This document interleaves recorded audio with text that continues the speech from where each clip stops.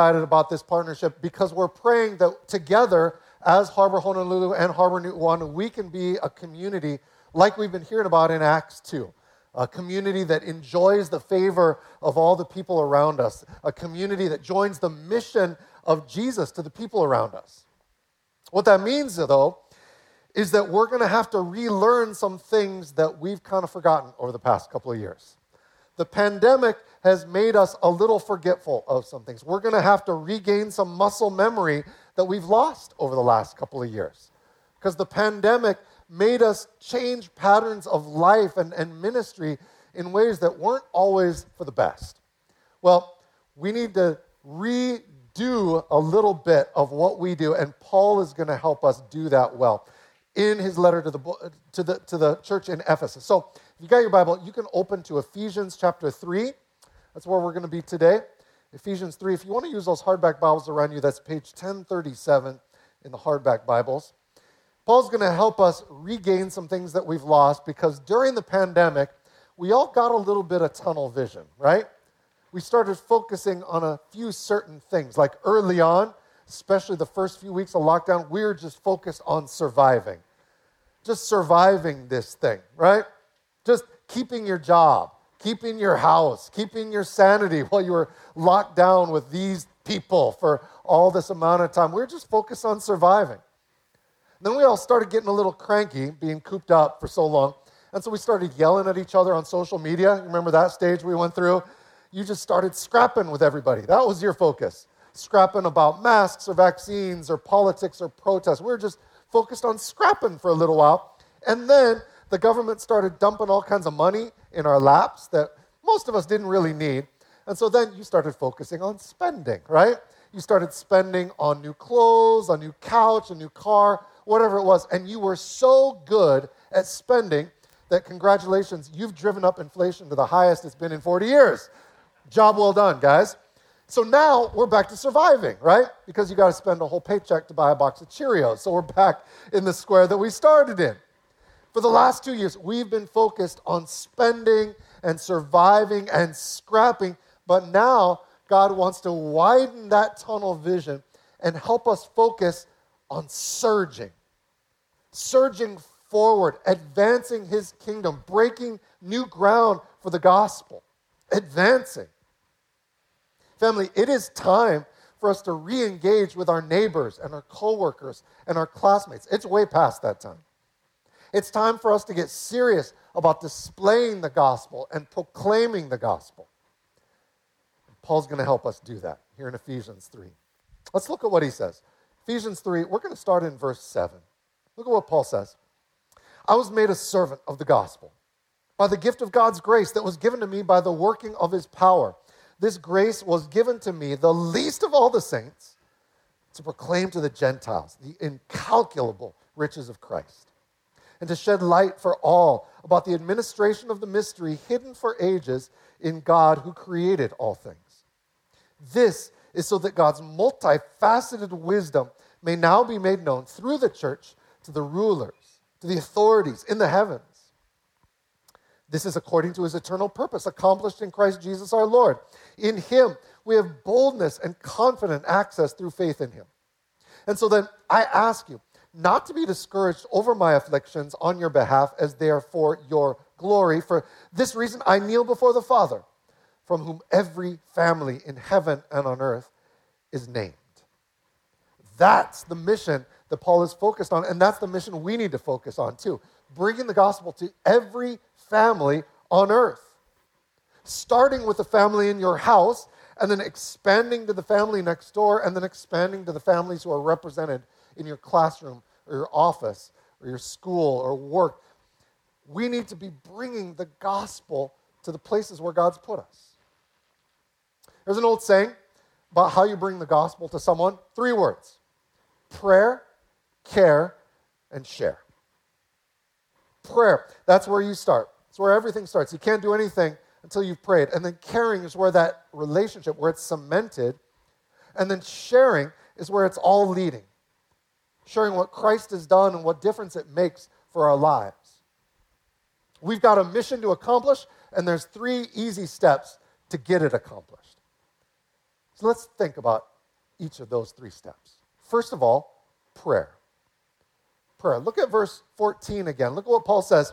For this reason, I kneel before the Father, from whom every family in heaven and on earth is named. We're going to see all three of these different steps here in Ephesians, and this one is so important.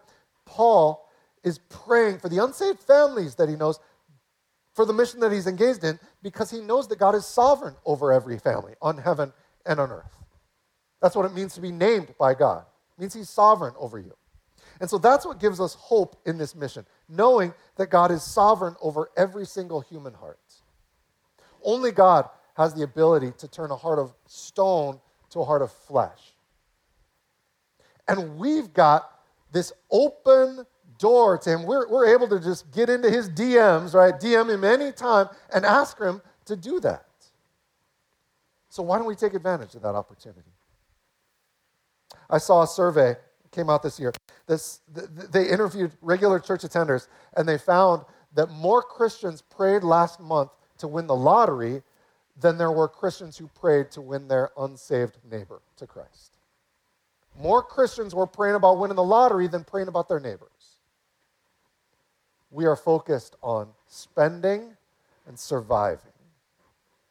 But Paul is focused on surging forward with the gospel. That's why he's always praying for people. And he's always inviting us to pray alongside him. Look at what he says in Colossians 4. Colossians 4, Paul says, devote yourselves to prayer. Stay alert in it with thanksgiving. At the same time, pray also for us that God may open a door to us for the word to speak the mystery of Christ. Okay, look at what he says there. Be devoted to prayer. Don't be hit and miss. Pray for your unbelieving family and friends regularly. Have a system for it. Don't give up on it. Then he says, be alert in prayer. Don't be casual. Don't be laid back. Don't be lazy. Stay alert and awake like a guard at Fort Knox. Man, if a guard at Fort Knox falls asleep on his job, yeah, he'll lose some money. But if we fall asleep on our jobs of praying for our unsaved family and friends, we're going to lose some lives. We got to stay alert. We got to stay awake in prayer. And then Paul says, be thankful in prayer. Don't be doubtful. Remember how God's answered your prayers in the past and trust him that he's going to answer your prayers again, just like he has before. Thank him in advance for that. That's how your prayers become powerful. Just keep praying for God to open that door to speak the mystery of Christ. Maybe you've been knocking on a closed door for a long time. Maybe there's somebody that you've been sharing the gospel with for a long time and you just haven't seen any movement. Like a close friend of ours who was praying for her Buddhist dad, sharing the gospel with her Buddhist dad for 20 years. He came to Harbor a bunch of times. He came over to our house a bunch of times. And he would always have like different random questions about Christ, but he was never willing to commit his life to Christ. Until one day, he had this radical experience where God just confronted him with his sin and God poured out forgiveness through Christ and he repented. He put his faith in Jesus. He wrote a letter. Here's what he said. Jesus made me see my need for him like I've never experienced before. I felt a strong and sudden emotion going through me, and I started crying, and my stomach was shivering. And now I believe with all my heart that God has entered into me, and the Spirit has awakened me in a very special way. A way that I could not describe in words, but I feel that God is present in me. Amazing. I had dinner with him a couple days after that. He was still in tears, sobbing because of the way that he knew God was with him now through Jesus Christ.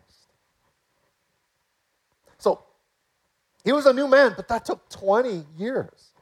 20 years. Maybe there's people that you've been praying for and that door has been closed for decades. Maybe you've given up all hope. You just feel like, man, they're just spiritually dead. They're dead. You know what Paul would say to that? You're absolutely right. But so were you.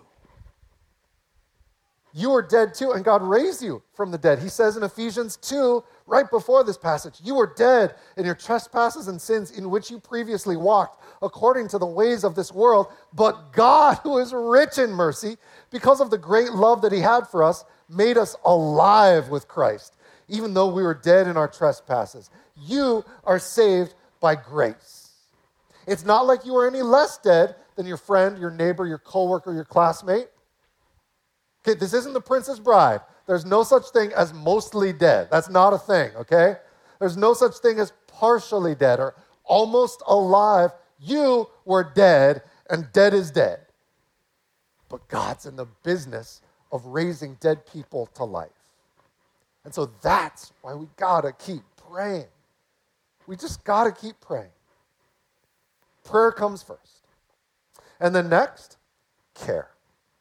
Care. Look at verse 9 again. Paul says his mission is to shed light for all about the administration of the mystery hidden for ages in God who created all things. To shed light on the mystery. Remember, in biblical terms, a mystery isn't something that nobody can figure out. A mystery is something that was hidden, but now it's revealed. And what's been revealed is that God made a way to reconcile us to himself and take away the punishment that we deserve for our sin. And the way that he accomplished that was by taking that punishment and laying it on his son Jesus instead. The mystery is that God died so you wouldn't have to die.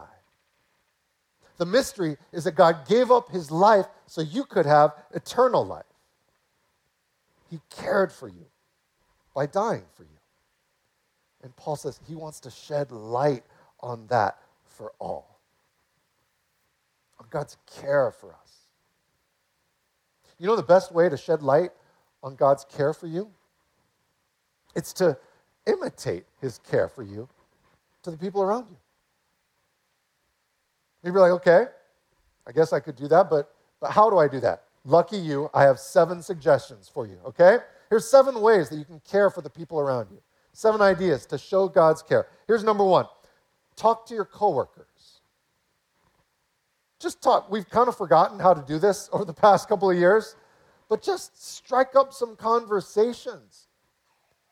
Don't eat lunch alone at your desk, man. That's sad. That's just really sad. Definitely don't eat lunch alone in your car. That's tragically sad, man. Invite your coworker out to lunch. Go with your coworkers out for pauhana after work. Just find ways to build relationships. Look for ways you can help your coworkers out. They need help with Excel, Salesforce, whatever it is. Look for a way to help them. Help them make connections with other people who will help them advance in their career. Just look for ways to build relationships at work. Number 2, serve your neighbors. Serve your neighbors. Offer to help them out with package deliveries or repair appointments or babysitting, whatever it is. Man, if you got a mango tree or a papaya tree in your backyard, you know you got to share that with your neighbors. Look for opportunities to go over and talk story. If you don't have a tree, bake some cookies, bake some banana bread. Just take it over. Say, I had these extra. Look for a way to start that conversation. Volunteer for your homeowners association, your condo association. Just get creative, man. Look for ways to bless your neighbors, care for your neighbors. Number 3, be a regular. Be a regular. When we go to the grocery store, we always go about the same time. Cindy always guides me towards the same cashier who knows us. And strike up a conversation. We're just regulars. You know, whenever I go for coffee, I go to the same place I've been going for 17 years.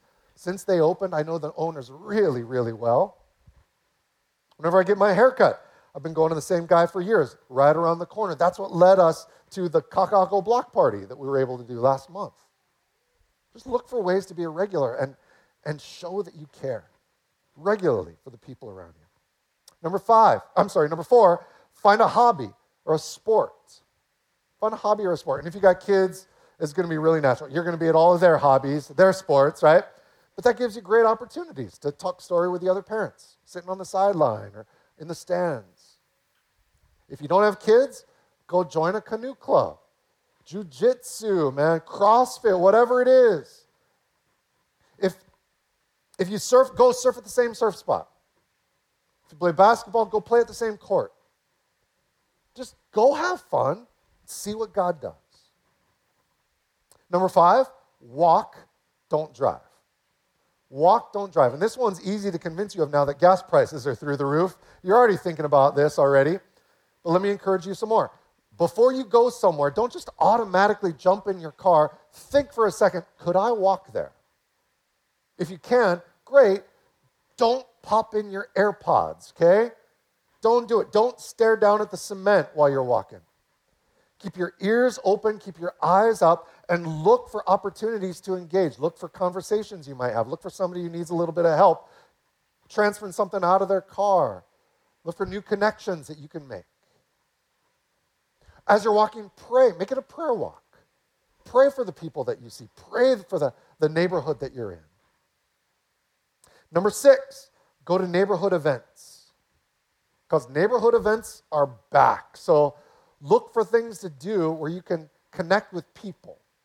Okay, that's the key. Not all neighborhood events are the same. Okay, this weekend, if you were looking for something to do, you had a couple options. You could either get $3 movie tickets for National Cinema Day, or you go to the Okinawan Festival. Okay, so you could sit alone in a dark room. That was your first option. Or you could go connect with people and talk with all the people like selling crafts and orchids and andagi, right? If I've got the option for andagi, I'm always going to choose andagi. But conveniently, that's also the option that allows me to connect with people, talk with people. Look for opportunities to make connections in your neighborhood. Number 7, volunteer in your neighborhood. Look for practical ways that you can bless your neighborhood. Like, second Saturday of every month, we do Kakako Kako neighborhood breakfast. We serve breakfast to our neighborhood. You can volunteer for that. It's happening this Saturday on our events page. You can volunteer for that. Or you got another opportunity that Mike just told you about a month from now with the blood drive. So we'll have a table downstairs right after the service where you can go sign yourself up. They're not going to poke you with a needle today. You'll have a whole month to psych yourself up, to give blood. You can do it. But there's so many opportunities there that we've got. There's so many ways that you can display the gospel to the world around you. So many ways you can care for our city. Just the way that Jesus cared for you through the sacrifice that he made for you. And family, I am stoked to see so many of you guys doing that. It really does make me excited to see so many of you guys serving our city in really tangible ways. It's awesome. But here's the thing. For a lot of Christians, that's where it ends. That's where it ends. A lot of us are like, well, I'll just be really nice to everyone, and then hopefully somebody will ask me if I'm a Christian, you know? Hopefully that'll happen. I know St. Francis of Assisi said, hey, preach the gospel at all times, and if necessary, use words, whatever. But it's like me saying, give me your phone number, and if necessary, use digits, okay? I don't know any other way to do it. Smoke signals, I don't know. It's just kind of necessary to use words to share the gospel because the gospel is good news. You can't share news without words. It's got to be spoken. So that's the last step. Share. Share. Look at what Paul says in verse 7 again. I was made a servant of this gospel by the gift of God's grace that was given to me by the working of his power. This grace was given to me, the least of all the saints, to proclaim to the Gentiles the incalculable riches of Christ. Okay, that's what Paul's doing. He's proclaiming the incalculable riches of Christ. He's sharing the gospel. And we're called to the same thing. Family, you are commissioned to share the gospel. You're commissioned to that, just like Paul was, because he said, I was made a servant of the gospel. In other words, that's my new job. My job title is now servant of the gospel. And you've got the same job title too. That's your job. And there's a day coming where you'll have a performance review on what kind of job you did. There's a day coming when we will be held to account for all of the opportunities that God gave us to share the gospel. Did we take advantage of them or not? Maybe you're like, well, I'm just waiting for God to lead me, for God to tell me when's the right time to share the gospel. I'm waiting to hear his voice. You know what Jim Elliot said about that? He was the missionary who died sharing the gospel. He said, you don't need a voice, you've got a verse. You don't need a voice, you've got a verse. In fact, you got all kinds of verses telling you to go. It's time. Go and share the gospel. And here's the good news. God isn't just going to tell you to go, give you a verse, slap you on the back, and say, hey, good luck out there. Good luck, sport. He's not going to do that, because here's the other thing. You're equipped to share the gospel. Equipped, Paul says in verse 8, this grace was given to me, the least of all the saints, to proclaim to the Gentiles the incalculable riches of Christ. Okay, so God gave Paul his grace to empower him to proclaim his grace. And if God can equip the least of all the saints, I love how Paul always describes himself like that. If God can equip the least of all the saints to share the gospel, I kind of think he can equip you and me to share the gospel too. He'll give you the wisdom that you need. He'll give you the words you need. He'll give you the favor that you need. He'll give you the confidence that you need. He will. Because here's the other thing, family. You are honored to share the gospel. This is something that we are honored to be able to do. I know sometimes we feel ashamed of the gospel. Sometimes we feel like we're pushing something on people. But did you notice what Paul says he is proclaiming? He's sharing the incalculable riches of Christ. The gospel is all about the riches that Christ wants to pour out on people. If you've been saved by Christ, you really did win the lottery. You really did. And now you just want to share it with the people around you. That's all it is. I don't know if you saw in the news this week, there was a lottery ticket that was bought that's still out there somewhere, hasn't been claimed yet, that's worth $1.34 billion. Craziness. Some guy walked into a gas station on July 29th in, Des Plaines, Illinois. I don't know where that is. Des Plaines, Illinois. Bought a lottery ticket, still unclaimed, worth $1.34 billion. So just imagine with me. Imagine maybe that guy bought it, stuck it in his pocket, and then forgot about it. Maybe he came to Hawaii on vacation. Maybe he came to Kaka'ako, ate dinner at Merriman's or lunch, somewhere along the street. Maybe as he's pulling out his rental car keys, that lottery ticket slips out of his pocket. He doesn't even realize it, falls out on Kamakee Street. So now, when you're walking out of church today, you walk out, you look down, and there's a lottery ticket sitting there in the middle of the street. You reach down, you pick it up, you stick it in your pocket, and you get home, you look up the numbers online, and you realize this lottery ticket is worth $1.34 billion with a B, okay? With a B. You are stoked out of your mind. This is the most amazing thing that's ever happened to you. But then you think about it for a second. You're like, how in the world am I going to spend $1.3 billion? I can't spend that much money. I got to share it. So you decide you're going to call up some of the people that you know.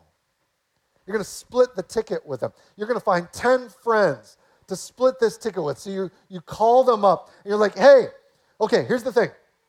We got to go claim this ticket. I want to split it with you. You just have to fly with me to Des Plaines, Illinois, and you can have $100 million. Just come on the plane with me. We'll go claim it. What do you think your friends are going to say? Nah, I don't really like the mainland. Nah, I don't think I'm going to do that. Are they going to say that? No, that ticket, that would cost $700. I don't think I can do that. No way, man. They're going to run to the airport and jump on that plane with you and go claim those incalculable riches.